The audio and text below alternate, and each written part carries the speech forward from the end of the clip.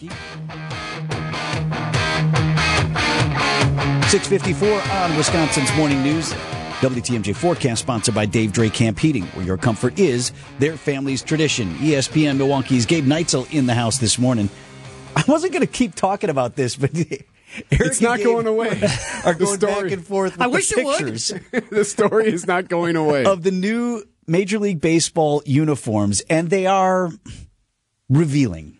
I am excited for baseball, right? Like, sure, I understand spring training baseball isn't for everybody. Hope everybody tunes in tomorrow here on WTMJ, spring season. Like, I am just excited. I'm excited for baseball because I love it. Love it so much.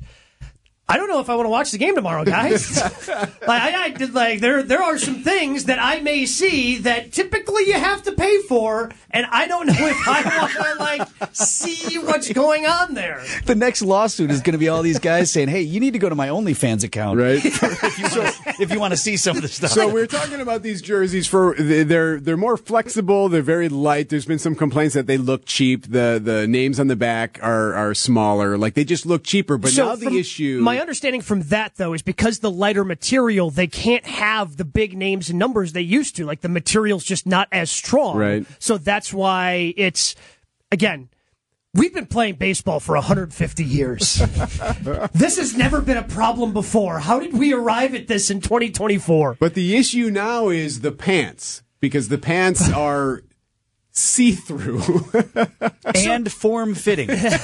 So typically in baseball, you have two pairs of pants. You have your whites and your grays. Like, typically that's what you have. Sure. Two different Maybe ones. you got some pinstripes mixed in there. Yeah, every once in a while, if you want to be fancy, sure. If you want to be traditional like the Yankees. But so everybody's got a white pair of pants. Like, everybody's going to be wearing white pants for their media days, which were yesterday. Sure. Taking all the pictures that you see on the websites and all the different little fun videos you see when you go to American Family Field.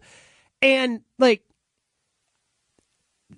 you can see through the pants. Like, you can see things. You can see where the jersey's tucked in. Like, I think I could probably read the label of how big the jersey is in the bottom left-hand portion. I saw a picture yesterday of somebody stretching in these from behind. Yeah. That's not safe for kids. I've seen that picture as well. I'd like to unsee it. What? How? Like, you're Nike. Like, you are the biggest apparel brand internationally in the world. Yes, you're right. On the planet. And you can't make pants that I can't see through? So how do you think this ends? How do they fix this issue? Bring back the polyester. I tell you, it's pretty simple. Again, we've been doing this for 150 years, Eric. And yeah, every once in a while, maybe you see a bulge or two, but that's just more because the pants were a little tighter than they needed to be. I understand. I couldn't see then through and actually get more detail as to what's going on there.